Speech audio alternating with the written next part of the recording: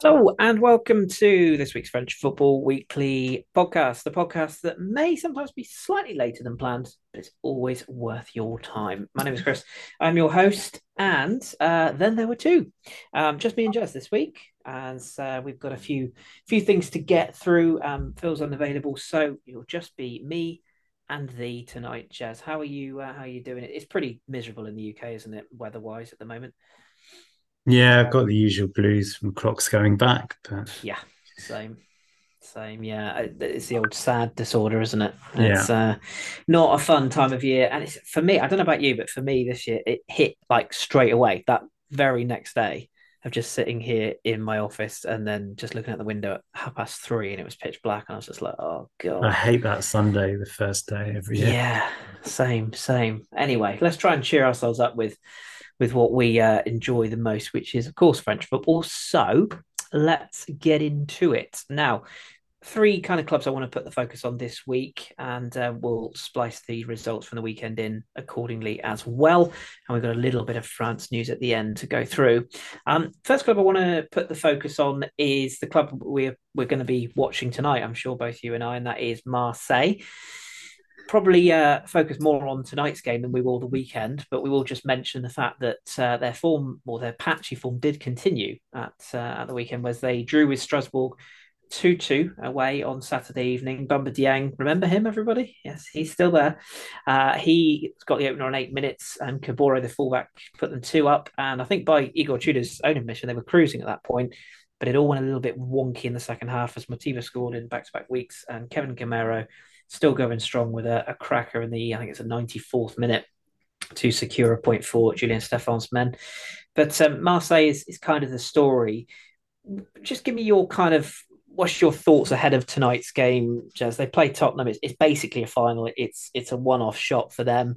They are, if they win, they're through. I think there are some permutations that they could draw and still go through. I think, but I don't believe that's worth risking. I think it's quite complicated. Essentially, they have to win, and their form has not been great in Liga. Is there an argument to suggest that maybe this is what their focus has been on for the past few weeks, and that's why the league form has gone a bit? I think it's definitely possible. If not, I mean, it's quite a coincidence that just as they started winning in Champions League, that's exactly when they lost their league form. Um, so I think they've got to be a little bit distracted by that. I mean, frankly, you look at quite a few teams that have still got something to play for in the Champions League this week. A lot of them didn't have great results in their respective leagues this weekend, so they're kind of not alone. I think we've talked about how a couple of the matches they've had, like PSG, Lille, I mean, sorry, Lens, are not kind of straightforward wins anyway. But yeah, Ajaccio on one side and then giving away a 2-0 lead at Strasbourg is not great. Um, I feel like the start that Marseille had flattered them a little bit because I don't think they were playing sort of scintillating football and it wasn't the most um, searching set of fixtures to start a season with. And they're probably not as bad as their recent results suggest. I mean, the first half of this match, they totally outplayed Strasbourg. But I'm still not sure that Tudor really knows who his best team is, or maybe he does, but he's sort of doing this on purpose and kind of mixing a lot to kind of keep everyone keen and keep the sort of competition up, like between for places. But I feel like maybe it's doing the team a little bit of a disservice. Mm. Um, and Payet back in the team now, Dieng, as you said, who looked like sort of persona non grata not that long ago. Um, then you know, resting players who had been playing regularly, like Rongier and Tavares, and then them coming on and not covering themselves in any glory, for example. There's um I think possibly the way that Tudor's kind of trying to create attention to within the dress changing room to push everyone to their best might be a little bit counterproductive. And as we've already said a few times this season, it's great while the results are there, even if the performances aren't always, but it doesn't take much for everything to drop off a cliff. But all of that said, there's enough players there who can win matches by themselves on their day. And Spurs have not looked great away from home so far in the Champions League this year. For what it's worth, Conte won't be on the bench.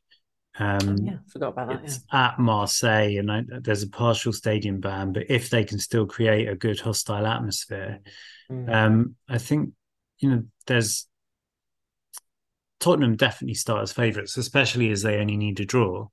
And Conte teams are quite happy to park the bus. So very much so. And Marseille are probably at their best, sort of drawing other teams onto them and then hitting on them breaks. So it might be one of those matches which is just insipid to watch because neither team both teams will be sort of waiting for the other team to actually play some football. But it's definitely not out of the question that Marseille can get a result. I mean, it's not. Yes, Spurs have got a better team on paper, but I don't think it's there's no reason why a lot of those Marseille players can look at their direct opposition and say, I've got the beating of them. There's just players like Belletti and Kolasinac. You worry a little bit if they're turning out against Kane and Song, for example. Yeah, for sure. Was it Brian Clough who once said the game is never won on paper? I think it might have been certainly one of the classic managers, and they're definitely right. Just my only other question on that Marseille situation. Well, two questions actually. One on tonight. Expected to be 55,000 despite the stadium stand closure within the stadium. Like you said, that sort of hostile atmosphere is very much wanted, although let's keep it on the pitch because I know there has been some suggestions that there might be some potential issues outside the ground before it kicks off. Let's hope not.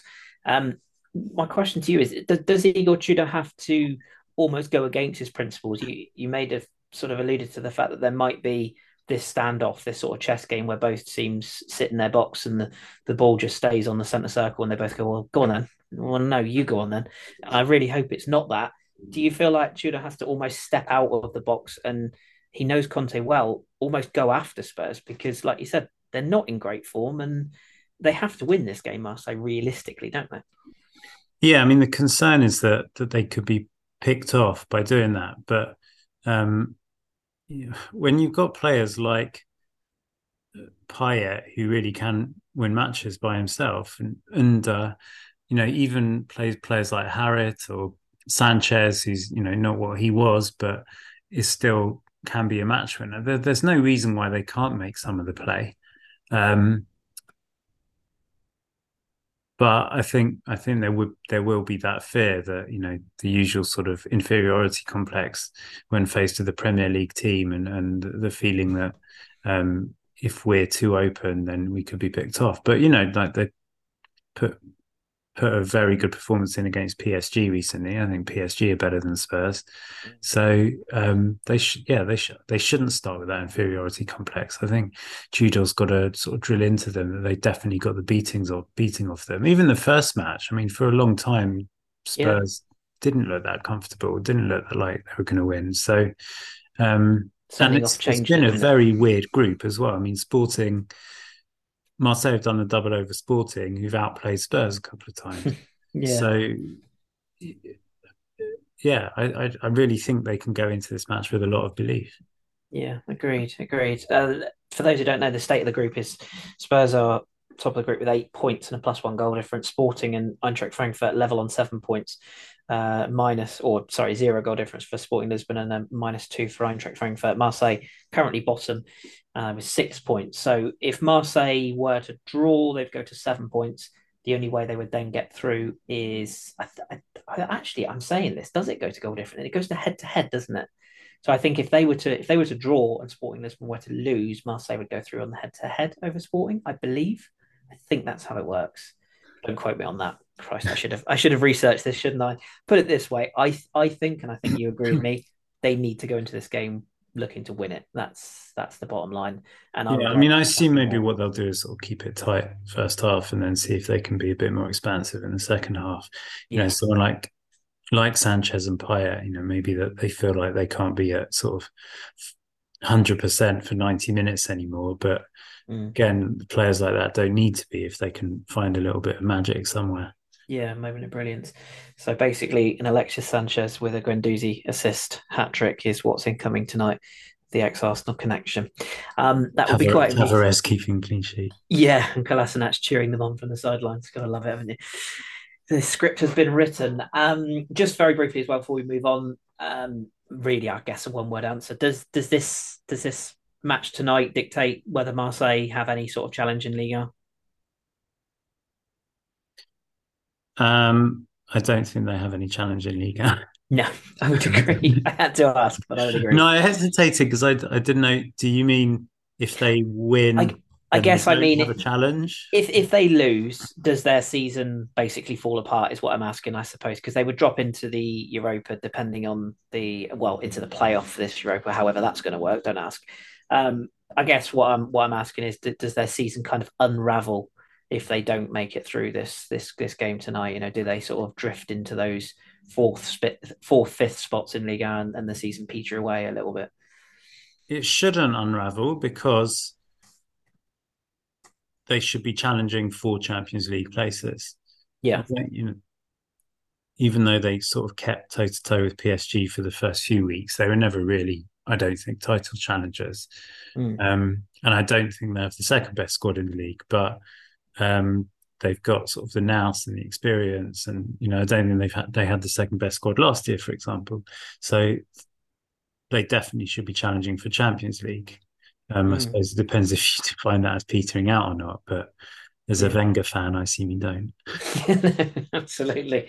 I would like nothing more tonight than Spurs to drop out altogether, which I know is an unlikely situation. But yeah, I mean, or them going into the playoff Europa League and then losing that would be even funnier. Or of course, dropping into the Europa League and us beating them. Either way, but from a strictly biased persuasion from French football side, I'd like to see Marseille go through.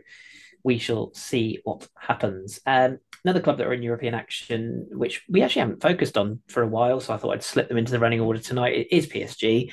They limped to a win over Troyes at the weekend, and maybe I'm being harsh a little bit. I mean, they were fairly in control of the game for long periods, but I think it's fair to say Troyes sort of put them under the skids a few times in this game. It was the early game on Saturday. Mama Balde put them in front, Troyes that is. Carlos Soler equalised. Balde then put them back in front, so 2-1 to Troyes, before Leo Messi, Neymar, and Mbappe's penalty kind of secured the win at 4-2 with a late goal from Palaversa for Troyes, making the score a little bit more predictable, a little bit more palatable, I guess, for Troyes. And I think they will look back on this and think, oh, we had a missed opportunity. PSG, though, we saw Kimpembe come back into this side. His defending, particularly for the first goal, was questionable at best. I think the second was equally bad. Is Galtier in a situation now where his sort of squad players, the Renato Sanchez's, the Kimpembes, the Carlos Soler's, he's almost got an embarrassment of riches here? Is that sort of progression Champions League wise for PSG all about him finding a settled side? Is it a back three? Is it a back four? Does he play Eminem, quote unquote, every game? Because some people are now looking at PSG's front line saying actually it's Mbappe that's maybe the lesser of the three in terms of form. And that defense, I mean, however much experience Ramos has got, he's turning like a truck these days. And like I say, Kimpembe just never looks secure to me. They aren't seemingly going to use Mukiele as a centre back. So then you're looking at Marquinhos or bust, and that's pretty much what we've had for the last 2 years. What's your views on their European progression, shall we say, in terms of where they are? Because they're through, but do you, like me, have some concerns that if they draw one big club, they're at serious risk if they don't sort out the formation and decide upon this defence? I think they're better set up than they have been for a long time in the sense that of the front three are obviously in great form, which wasn't the case last year, and for the couple of years before that, it was Mbappe and not Neymar. There's more of a functioning midfield with more options as well. Verratti, we know, is excellent as long as he's not getting suspended or injured. But now Vitinha has been this crucial link between midfield and attack, or defence and attack. Soler looks like he's, the last couple of weeks, getting sort of up to speed. I think Ruiz has looked really good already.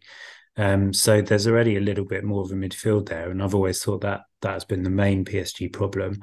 But I still think defence now is a big problem. And as you said, whether he goes with a back three or a back four, essentially Marquinhos is definitely there, but not been there, not been at his usual high standards this season. And then Kimpembe or Ramos or both.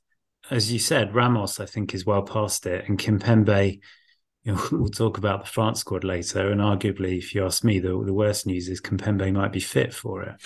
I really think he's useless. And okay, this match he'd only just come back, so we'll let him off a little bit. But look, when Mbappe, Neymar, and Messi are at the top of their game, PSG have got a right to front up to anyone and say we don't care how many you'll score, we'll score more, and that may well be true. But you kind of feel like they need a stable, solid, quality defense. And I'm not 100% sure they've got that. I still think Donnarumma has his off periods. And yeah, there's no one behind those defenders. And as I said, even 2/3 of their starting centre back three, I think, are dodgy. So there's issues there. Mm. What's your kind of as you say, we'll touch on Kimpembe and we'll talk about France a little bit later on, but would you be looking at back four? Would you be looking at back three? Do they even need to be looking at the January market to actually secure? Because they looked at Milan Skriniar, didn't they, in the summer, and that was clearly an idea that they wanted another marquee centre half. I wouldn't. I do agree with you. I think Ramos is past it in terms of. I think he'll get found out if they get very deep in the competition. I think he's fine to, over two legs, you can play him in one leg and play, I think he's fine at Ligue 1 level. He's fine in the group stage, but at the very top level, he's, his shithousery is not going to get them very far, I don't think. So it is maybe that market, the January market, when they know we're heading into a World Cup now, that they can switch off from Champions League after tomorrow's game. Is it a case of maybe looking at the market and actually bringing in a marquee centre back to partner Marquinhos? Because I feel like Marquinhos' form has dipped in the time that he hasn't had a regular partner, if that makes sense. It feels like he's crying out for that regular partner and to build something, much like sort of Liverpool did with Van Dijk, for example. The less said about them, the better at the moment. But is that the key? Possibly, but the January market is difficult, and it depends who you can bring in. And the two things that we've said before. Firstly, that Galtier and Campos were very clear that they wanted a centre back and a top quality number 9, and they didn't get either of them, and they're not very happy about it. And the second thing is, as I said, the front three, as long as they stay fit, in form, and motivated, they could well be fine, however many they concede. But as we said, at least 2 of them will return from the World Cup not very happy. And I'm sorry to Neymar bash again, but as fantastic as he has been this season. No, I'm not. I think it's just highlights what a disgrace he's been for the last couple of years. That suddenly, because his pride has been piqued by Mbappe having this mega deal, and maybe with an eye to the World Cup, suddenly he's remembered he's a professional footballer.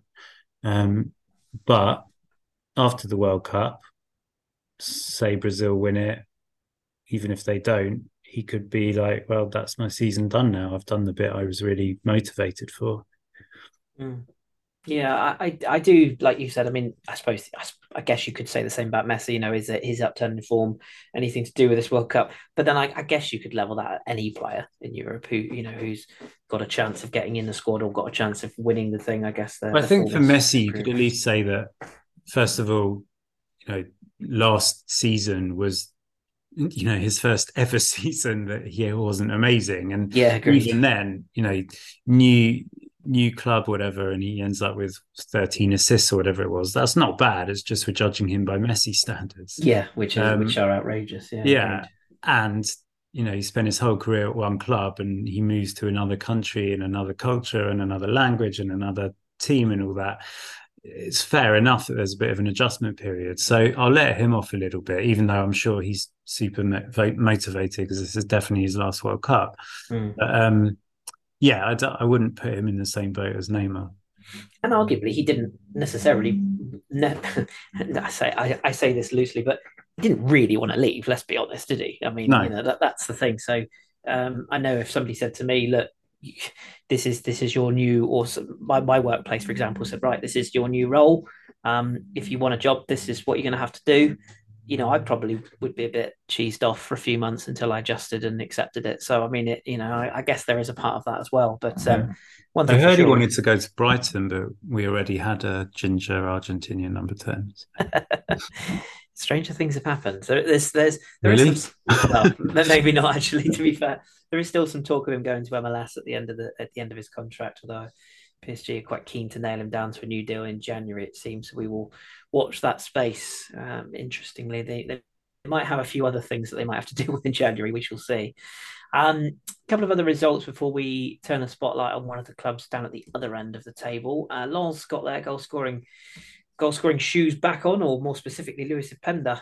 I was having a chat with our friend of the pod, Adam Virgo, on Friday. I think he was doing the game, and he asked me. I don't know if he said the same to you. He's like, "Why is it that Lens are not getting the goals, or why Yeah, is there?" good.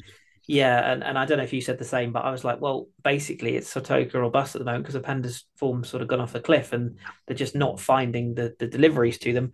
And then, of course, that night Lewis Openda scores a hat trick. I I said to highlighted, him, like, I gave various other reasons, and I was going to write a looks all right, but a little bit raw. yeah, I didn't bother sending it. And then, good job, really. I also highlighted Jimmy Cabo's injury because I felt like since they've lost him, like, obviously it was Klaus last season. Jimmy Cabo's been delivering to the strikers a lot this season, and his injury, I wonder if that might affect it. But they certainly got back on track in this particular game, and yeah, the hat trick from Openda in just under 30 minutes secured the win over Toulouse. We covered the two Saturday games. On Sunday, Auxerre celebrated their new managerial appointment. Christophe Pellissier is in there, the former Lorient coach. Saki with the winning goal on 8 minutes in a game that saw Mbaye Niang and Cedric Avinal sent off, one sending off a piece there. And a good win for Auxerre. And I think it's fair to say Ajaccio's form continues to be iffy. That's a result at Marseille aside. They are in trouble. Nantes and Clermont played out a 1-1 draw. Mustafa Mohamed getting the equaliser from Neto Borges opener for Clermont. Kind of a result doesn't really help Nantes' current predicament, although better news in Europe for them at the moment. Brest and Reims played out a 0-0 draw. I'm probably less about this game, the better. It wasn't a particular thriller. Martin Terrier continued his fantastic form. I've read a stat that only Harry Kane has got more headed goals in European football than Martin Terrier this season, which is quite the thing. Although Kane likes penalties as well, but we'll move on. Terrier was indeed the opener for Rennes against Montpellier, who, as of time of recording, we still don't know their situation managerially. Kalim Wendo and Amin Gouiri. I think that's 5-5 for Gouiri. I believe that is correct. He's certainly finding some consistency at last. And Rennes march on. Their form shows no sign of dropping off. Montpellier's, though, very much the opposite way round. Lorient and Nice. Basically, Nice got out of jail massively in this game. I may be slightly biased, but Dango Atara put Lorient in front in the first half. It probably should have been 4, maybe 5 at half time. But Kasper Schmeichel, of course, decided that this was the game that he was actually going to turn into performance for Nice. He kept them at bay several times. I do question some of the finishing from Lorient, if I'm completely honest. But Youssef Attal slalomed his way through to equalise on 61 minutes, and Gaetan Laborde with one of those goals where it hits the back of a defender, flies over the goalkeeper, and you just know your luck's not in that day, unfortunately. But fantastic winning run comes to an end, or unbeaten run comes to an end. Nice very much needing that result. And the final game of the weekend saw Lyon beat Lille 1-0. I was really looking forward to this, and it just didn't. It just didn't deliver. Alexandre Lacazette securing the winning goal from close range in the 74th minute after Jonathan David had a lovely evening hitting the post and the crossbar. He was really unlucky, actually, with the sort of dink over Lopez that came back off the face of the bar, and he looked to the heavens and you just thought, yeah, it's not Lille's night. But Lyon, 2 wins out of 2, but there's still plenty of work to be done for Laurent Blanc. They were so tepid in this game, especially for the home side, but a win is a win nevertheless. The one game I've left out of there is Monaco's 2-0 win over Angers. Breel Can I Bolo. just on that match? Yeah, To sure. be fair, I thought Blanc made some sort of active tactical changes Yeah, that's true. Yeah, at half time, which did change, not change the match, but you know, Le Pen on coming on. Lyon were pretty much outplayed in the first half, and at least that um, made it a sort of a contest in the second half. And obviously, yeah, it was, on the balance of play, Lyon can feel very hard done by, but give Blanc a little bit of credit, I think. Yeah. That's fair. Yeah, that is fair. I'm just salty because it wasn't a very good game to watch. I think that's what it is. But Monaco beating Angers by 2-0. Breland Bolo and a cracker from Alexander Golovin securing the points for Monaco, who I think it's fair to say that their form is getting better. They're certainly on the rise, although they did concede late on to Ferencvaros in the Europa League last week, so that ended in a 1-1 draw. They've got Red Star Belgrade on Thursday to try and qualify from their group. But Angers is the story. What's your kind of thoughts? As far as I know, Batticlay is still in appointment as we speak, as far as I'm aware. Have they got to make a change though? I mean, I think like you said on a previous podcast, he did a fantastic job coming in to replace what was a legend in Moulin, and it's very much the sort of Man United David Moyes effect, isn't it? Like, how do you replace a legendary manager? But it's just not going well, is it, for Angers? And I wonder how long they can maintain this 5 straight defeats, minus 17 goal difference. They're bottom of the league. We've said 100 times now that this is the season where four go. They're getting cut adrift, and something has to change. What's your kind of view on that? Why is it going so badly? Because they just seem to look like they're going to concede at every attack I seem to watch them in. I think there's a couple of reasons. I think they're a bit of a mess in the background in terms of the sort of setup and infighting between directors, that kind of thing. But I don't put any of the blame on Batik, by the way. I think he's doing what he can with the team he's got. They don't have sort of prolific strikers. They're sort of relying very much on the mercuriality or whatever the word is of players like Buffal. They've lost Fulgini, who was their sort of Swiss Army knife of players. He's like Tolisso, could kind of play in any position, but was probably their best player in all of those positions. And most of all, bear with me. I mean, I'm not saying these players necessarily are still Ligue 1 position quality because of their age or whatever, but this will take a while as I go through transfer marks. But in the summer they lost Romain Thomas, who's got this is going to take ages. But basically, they've lost in the summer. They got rid of a lot of players who all had around sort of 500 professional appearances to their name. So Thomas, Mosso, Traore. There's another one in midfield. What's his name? Mongani. Yes. That's a Cabo, as you said, as you mentioned, he went to Lens. That's a hell of a lot of experience, important players who, even if they can't do it week in, week out, performance-wise, they had a lot of nous, they had a lot of sort of experience and will to win. Even Thomas and Traore, the number of important goals that they would score from centre-back, you can't replace that kind of thing easily. And I do think they have a few talents in their team. They lost Cho, obviously, as well, who was their real sort of jewel in the crown of last year. So it's a big squad, or certainly starting 11 revamp, and a huge loss of experience and quite a big loss of quality as well. So I think that there's only so much that anyone in that role would be able to do. And especially with four going down, I think that they're in huge danger.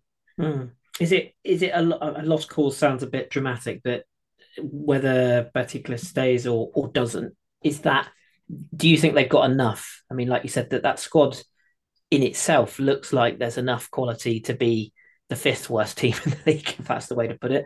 But do you feel like that, are they leaving it too late, I guess, is my question, because going into this World Cup, I mean, they've got to register, they've got to snap this losing streak, haven't they? That's the key thing, because if they don't, then it could be curtains very, very quickly. And they I know, play I Lens think at they've home got the other Lens way. and Lille as well. Yeah, So. exactly. Yeah, and then I guess when you look at it the other way around, when they come back, sure they've got Ajaccio, which is on December the 27th.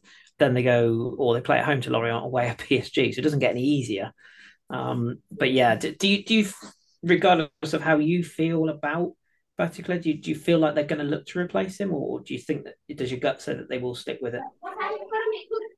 I think they would probably get rid at some point just because that's obviously what, the go-to thing that most directors do, to try to come up with some kind of electric shock or change something or, even sort of, I don't know, 3 wins in a new coach honeymoon period or bounce could be the difference between survival and relegation. But I just don't think the squad's good enough, unfortunately. And we always say you kind of have to look at the mini league around you and get points against them. And even with the likes of Montpellier and Strasbourg struggling, can't really see them staying down there for that long. I think Troyes and Clermont are probably overachieving based on what you might have thought at the start of the season. So otherwise, it's probably the teams you'd think of down there. And while I can see a Brest putting a few results together, or even Auxerre and Nantes, certainly Nantes, but Auxerre probably as well, stringing a couple of important wins here and there when they need to. I can't really see Angers doing that. I mean, to be fair, they shouldn't be judged on an away match to Monaco, and they were, for a lot of that match, they sort of matched is maybe too strong a word, but Monaco were made to work hard for it. They needed to bring on some of their starters to change the match. They needed a bit of a worldie from Golovin, who I still think is one of the most overrated players in Ligue 1. So they certainly didn't make it straightforward. They arguably could have had a penalty, missed a couple of good chances as well. So it wasn't things. Not things did go their way. They made a match of it in a match where you would never have expected them to get anything. So they need to try to sort of take the positives out of that and say, look, if we perform like that in our little mini league matches, then we should get some results. It's just the defense looks shaky. It doesn't look like they've got any reliable goal scorers. And apart from that, it's great. Yeah, but it's all gone to shit. But other than that, it'll be fine. It'll just be fine. Apart from the goal, apart from the scoring goals and conceding goals, they look all right. They look all right. Yeah, just smile and wave, everybody. Smile and wave. Yeah, you're absolutely right. I sort of get the feeling like a change is probably coming. Like you said, if for nothing else, just from the pressure that is exerted on the board from the fans and those looking in, you just feel that something has to change. And I mean, I they've think, got comfortably the worst defensive records. yeah, Well, comfortably, actually, only 3 better than Troyes, but still. yeah, Brest come close, but Brest conceded 7 in the match. So yeah, yeah. I like the term you use, sort of, almost electrotherapy. It is kind of almost like that, isn't it? It's to sort of jumpstart a team making a change. Just you feel like that's what's going to come. But yeah, we shall see So what I do happens. like, I mean, not only because he did very well at Metz as a player, but I do like Batty. As I said, I feel a little bit sorry for him. Yeah, yeah, I definitely feel for him. It is, as you say, coming in to replace a legendary manager is just never the one. But yeah, we shall So I see. think, yeah, it's not that. I mean, I think he did make positive changes last year, and for certainly the first part of last season, they played some good football and got some good results. But like I said, when you're selling it's very difficult when you're selling your top player, usually your top goal scorer, year in, year out, Mm. to keep replacing them. And then when you're also losing, 5 or 6 players in one go who've got 400-500 matches under their belt each, that's really hard to replace. Yeah, yeah, I do agree. Do agree. It's one thing's for sure. They're going to have to find something. You feel in one of those two games before the World Cup break, however difficult they are. We've covered PSG and Marseille in Europe. Just very briefly looking at the other teams in Europe this week in the Europa League. Rennes are already through in their group. It's a straight fight out between them and Fenerbahce as to who will get top spot. And the fixtures on Thursday pit Dynamo Kiev home to Fenerbahce, whereas Rennes are home to Larnaca of Cyprus. So you kind of feel like if Rennes can get that win, that's a pretty tough assignment for Fenerbahce away. Rennes could secure top spot in that particular group. Also in the Europa League, we've got Nantes, who I did mention earlier on. They did get a win over Qarabag very late as well, Ganago, after Blas put them in front. Ozrabic had equalised for Qarabag, but Ganago's, I think it's 93rd, 94th minute winner, secured jubilant scenes and means that Nantes are still in with a shout in that group. They're currently sitting third, a point behind Qarabag in that particular group. And the final match day sees Olympiacos hosting Nantes. It's a tough ask for Nantes to go away and win there. Qarabag are at home to Freiburg, who are already secured as winners of the group. So there's a chance. There's a chance. You never know. And Monaco in the Europa League, they are in second place, 7 points behind Ferencvaros in their particular group. They drew 1-1 in that game. They host Red Star Belgrade, who are bottom, technically bottom, 6 points, joint third, if you will. And Trabzonspor hosts Ferencvaros. Trabzonspor also need to win to potentially get out of that group. So that one's all to play for. It's very much like the Marseille group for that one. So every chance in that particular set of fixtures for Monaco to get through. We shall see. We will, of course, cover those games next week when we come back.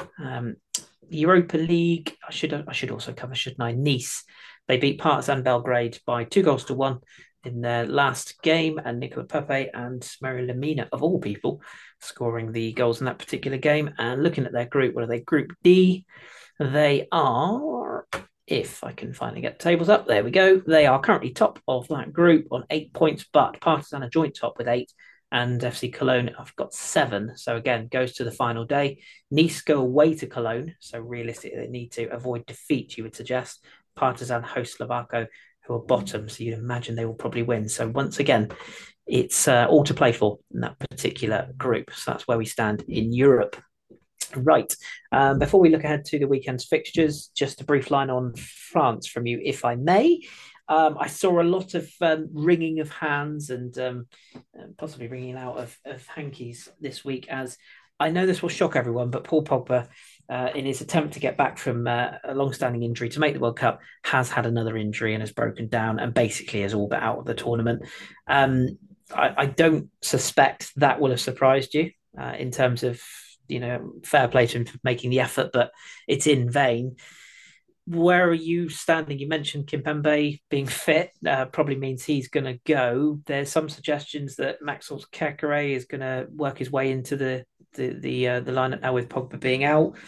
Really? Yeah, that is hot off the press. That's the suggestion, and I was surprised as you were, to be perfectly honest. I think he's hugely talented, but I wouldn't have him in ahead of a few other names at the moment. And then there is also still some suggestion, as I think I muted a few weeks ago, that Martin Terrier might force his way in, as might Callum Wendo in one of the forward options, but we shall see. I'm getting as worried as you are now, to be honest. We're 2 weeks away, 2.5 weeks away from this World Cup. This French team is looking a bit of a mess, isn't it? When you look at even players that are in it, Lloris's form at the moment, we know that Kante and Pogba are now out. What was your thoughts on the Pogba situation, I guess, first of all? It didn't surprise you, did it, to see him break down in his quest to get back in? No, I mean, I think, as we said, even if he'd managed to sort of show enough fitness to get back in the squad, I just can't see how he would have been anywhere near functioning at 100%. And I'm not sure Deschamps would have necessarily sort of risked him, or certainly starting with him anyway. But it's still, I think, a big blow because, again, a lot of experience there, but more so just, go on YouTube and search for his pre-match pep talks against Argentina and Belgium and Croatia in the last World Cup. He's so important from that point of view. And frankly, also, if and when the Benzema-Mbappe partnership isn't functioning, Griezmann, but he's basically excluded by the other two, isn't working, as in the Euros, their only other tactic was Pogba pinging long diagonal balls, which are great. It's not the worst thing in the world because they are very good balls, but that means that we don't even have our sort of usual go-to plan B there. So that is a concern on top of all the other concerns. Conte is obviously a huge loss as well. We've just sort of got used to that one a little bit earlier, I think. So yeah, despite aside from everything else going on, and also doubts about Varane, and as you said, question marks over Lloris, even though he usually turns up for France. Will Giroud be in the squad? Won't he? Can Benzema and Mbappe sort of get through matches without stepping on each other's feet? That there's lots of issues there, and not having your two crucial midfielders who've never lost a match that they've started together for France is a big loss. Now, I think Tchouaméni has really performed well when he's played for France, so I'm kind of not worried about one of those positions being filled, but it's the other one I'm worried about. And I hadn't heard about Caqueret. As much as I love him, that's a big surprise. You'll probably sort of have your preference for Guendouzi, and he probably would be the favourite at the moment, but I'm still not absolutely convinced about him. Firstly, at the top level, and secondly, the pressure at the top level with his temperament, even though it's improving. Rabiot still. Oh God. No, I really. It's nothing against him. It's just the like. Can we not do better? He hasn't really. His form's not been bad, but Juventus have struggled this season. I know. Sorry, I didn't mean to cut across you. I almost feel like if we're gonna, this World Cup kind of doesn't count for all the reasons we've discussed before, but in reality, it also does. I almost just feel like just go for it. Let's stick Tchouaméni in. Let's stick a Guendouzi in with him, I personally think Camavinga, this is going to come one tournament too early for him, but let's go balls out. Let's try something new, or play Griezmann sort of a bit deeper and actually go with a front man like Giroud, although we know that's not going to happen. I just sort of feel like Rabiot's a bit of a step backwards again. Maybe I'm being harsh. I guess you feel I might be being a bit harsh there. Yeah, I think you are. I don't think there's all the off-pitch stuff that often obscures his on the pitch. And yeah, he's not the most stellar player, but this is someone who started at PSG, went to Man City, for whatever reason, he didn't stay there, went back to PSG, was a regular. And we all forget, that all the acrimony when he left because he didn't renew his contract. PSG wanted to renew his contract. This was someone who often performed for them in Europe when no one else did. He moved on to Juventus, and they've got lots of issues there, and Allegri's kind of vulnerable, but he's still playing him most weeks. This isn't a bad player. Man United desperately wanted him in the summer. So I think he gets too much bad press, partly because of what happens off the pitch. By the way, I think his mum gets too much bad press as well. And partly because I don't think his performances are as bad as people say. And I think, also this is someone, remember, who after what happened in the last World Cup, Deschamps sort of pretty much not excluded him, but he wasn't pickable in Deschamps' eyes for a couple of years. And he's forced his way back into the squad and basically become pretty much a fixture in the squad, and is that kind of player who it may turn out to be sort of like that Matuidi character who accidentally becomes very important because he's able to sort of fill a position that no one else can, or solve a problem that no one else is capable of solving. So I certainly don't have an issue with him being in the squad. And to be honest, because of that kind of experience and the clubs he's played for, my personal view is if it was a straight choice between Guendouzi and Rabiot, I would start with Rabiot. Yeah. No, I, as you say, I am probably being harsh, and I do appreciate it. I don't even dislike Rabiot as a player like you. I think he's had some unnecessary stick in the past. I just sort of feel like if there was ever a World Cup, or if there's ever a time to change it up, now is that time. Do you feel like Tchouaméni is going to be the one? By the way, do you feel like he will be in regardless of who the Oh, partner might be? definitely. If he's fit, absolutely. I mean, frankly, if Conte and Pogba were in the squad, I would probably start with Tchouaméni now. I'm not sure which of Yes, the so other would I. two I'd drop, but I think in terms of sort of obviously fitness and recent performances, he's the one that's proven himself more than the other two. Yeah. But yeah, I mean, when you think of the midfielders that we had 2 or 3 years ago who were supposed to probably be at their prime in this World Cup, like Aouar, like Ndombele, like Ren Adelaide. Obviously, with him, it's slightly different because of injuries.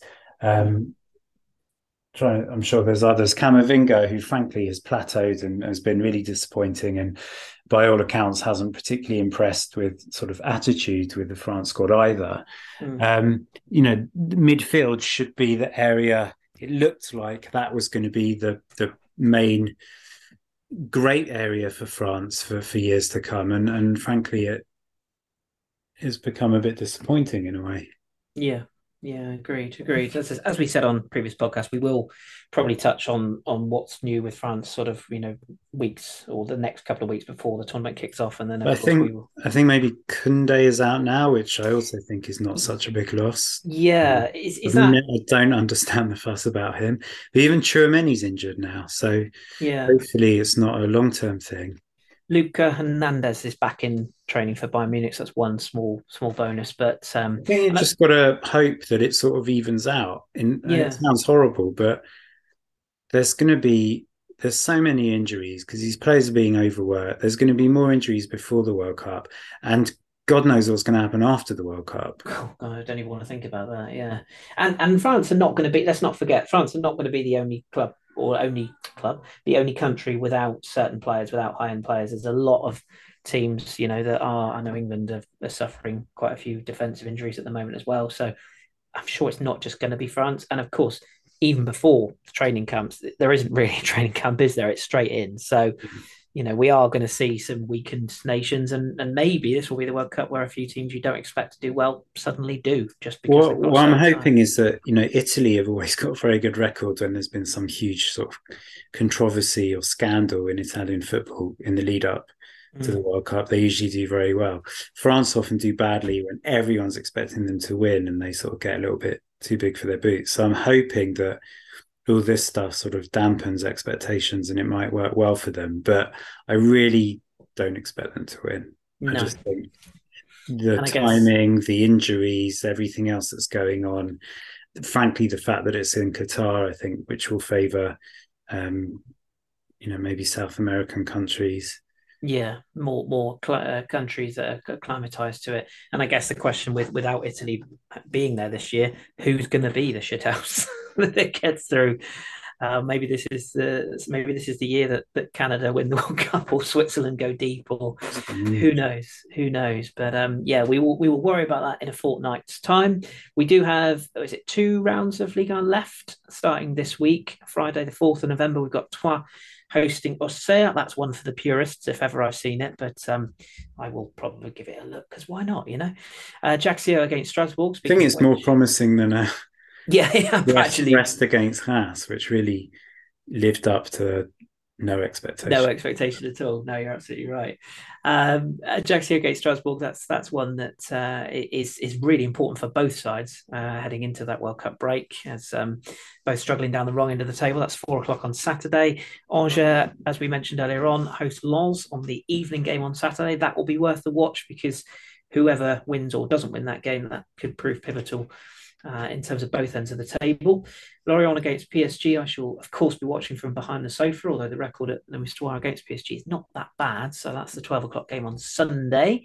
Clermont against Montpellier is one of the 2 o'clock games, as is Nice against Brest, Reims against Nantes, and Toulouse against Monaco.